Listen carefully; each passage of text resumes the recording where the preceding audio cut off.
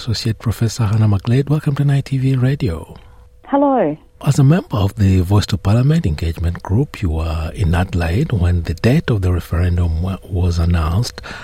Is there any significance of the referendum date? I don't believe so. It's really, I think, a practical date that's been set. It was a fantastic announcement by Prime Minister Anthony Albanese. I certainly was moved to tears, as were others in the audience.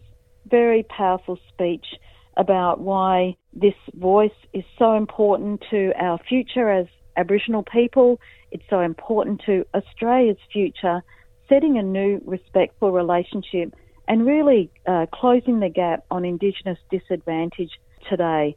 His words were very powerful, as were the other speakers as well. We don't have that much time left, so every day does count now. What can we do to really play our role in a successful yes vote, which will change the course of history in Australia?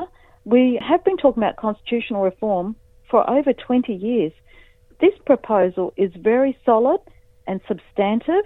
It certainly goes beyond symbolic recognition of Aboriginal people in a preamble. And, it does give us the right to have a voice, a democratically elected voice, to really highlight ongoing issues that our people are facing, to really have a proper place in this nation. I'm committed. I know many Aboriginal and non-Aboriginal people across this country are committed, and we're going to, do what we can do in the lead up to October 14. What are the next steps after the date was finally revealed?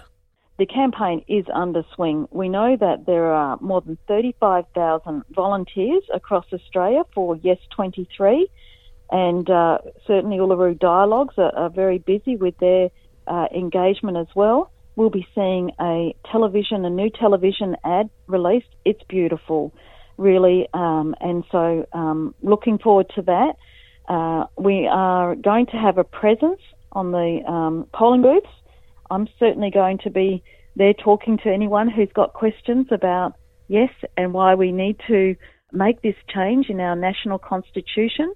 I just encourage people, if you want to get involved, now's the time to do it. If you want to learn more, there's so much information out there that you can easily find out about. There are principles about the voice. This is not a big ask in some ways. This is really about respecting Aboriginal people's right to elect, to vote in our leaders. The model's not yet decided, but we want to make better laws and policies for Australia. We don't want to see all this wastage in Indigenous affairs. We don't want to see this country going backwards any longer. So, it's, every day is counting now. Every day is counting, and this will have a significance nationally and internationally as well. Absolutely.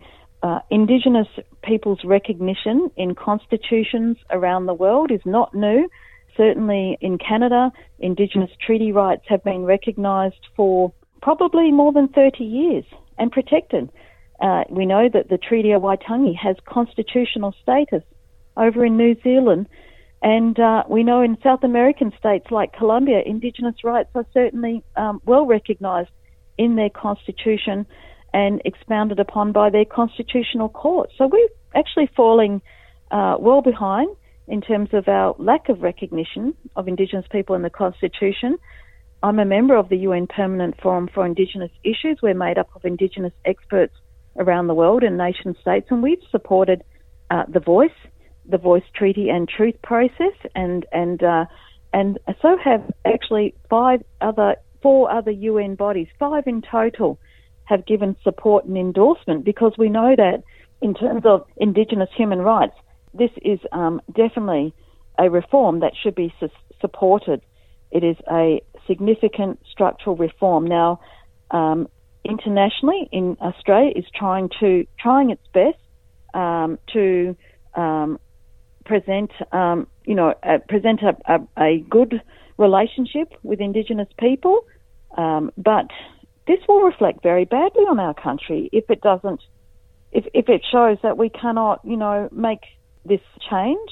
I think Australia will be brought into disrepute, and that is embarrassing. That is embarrassing, Let's hope that it doesn't happen and that we can hold our heads with some pride that Australians have risen to the occasion.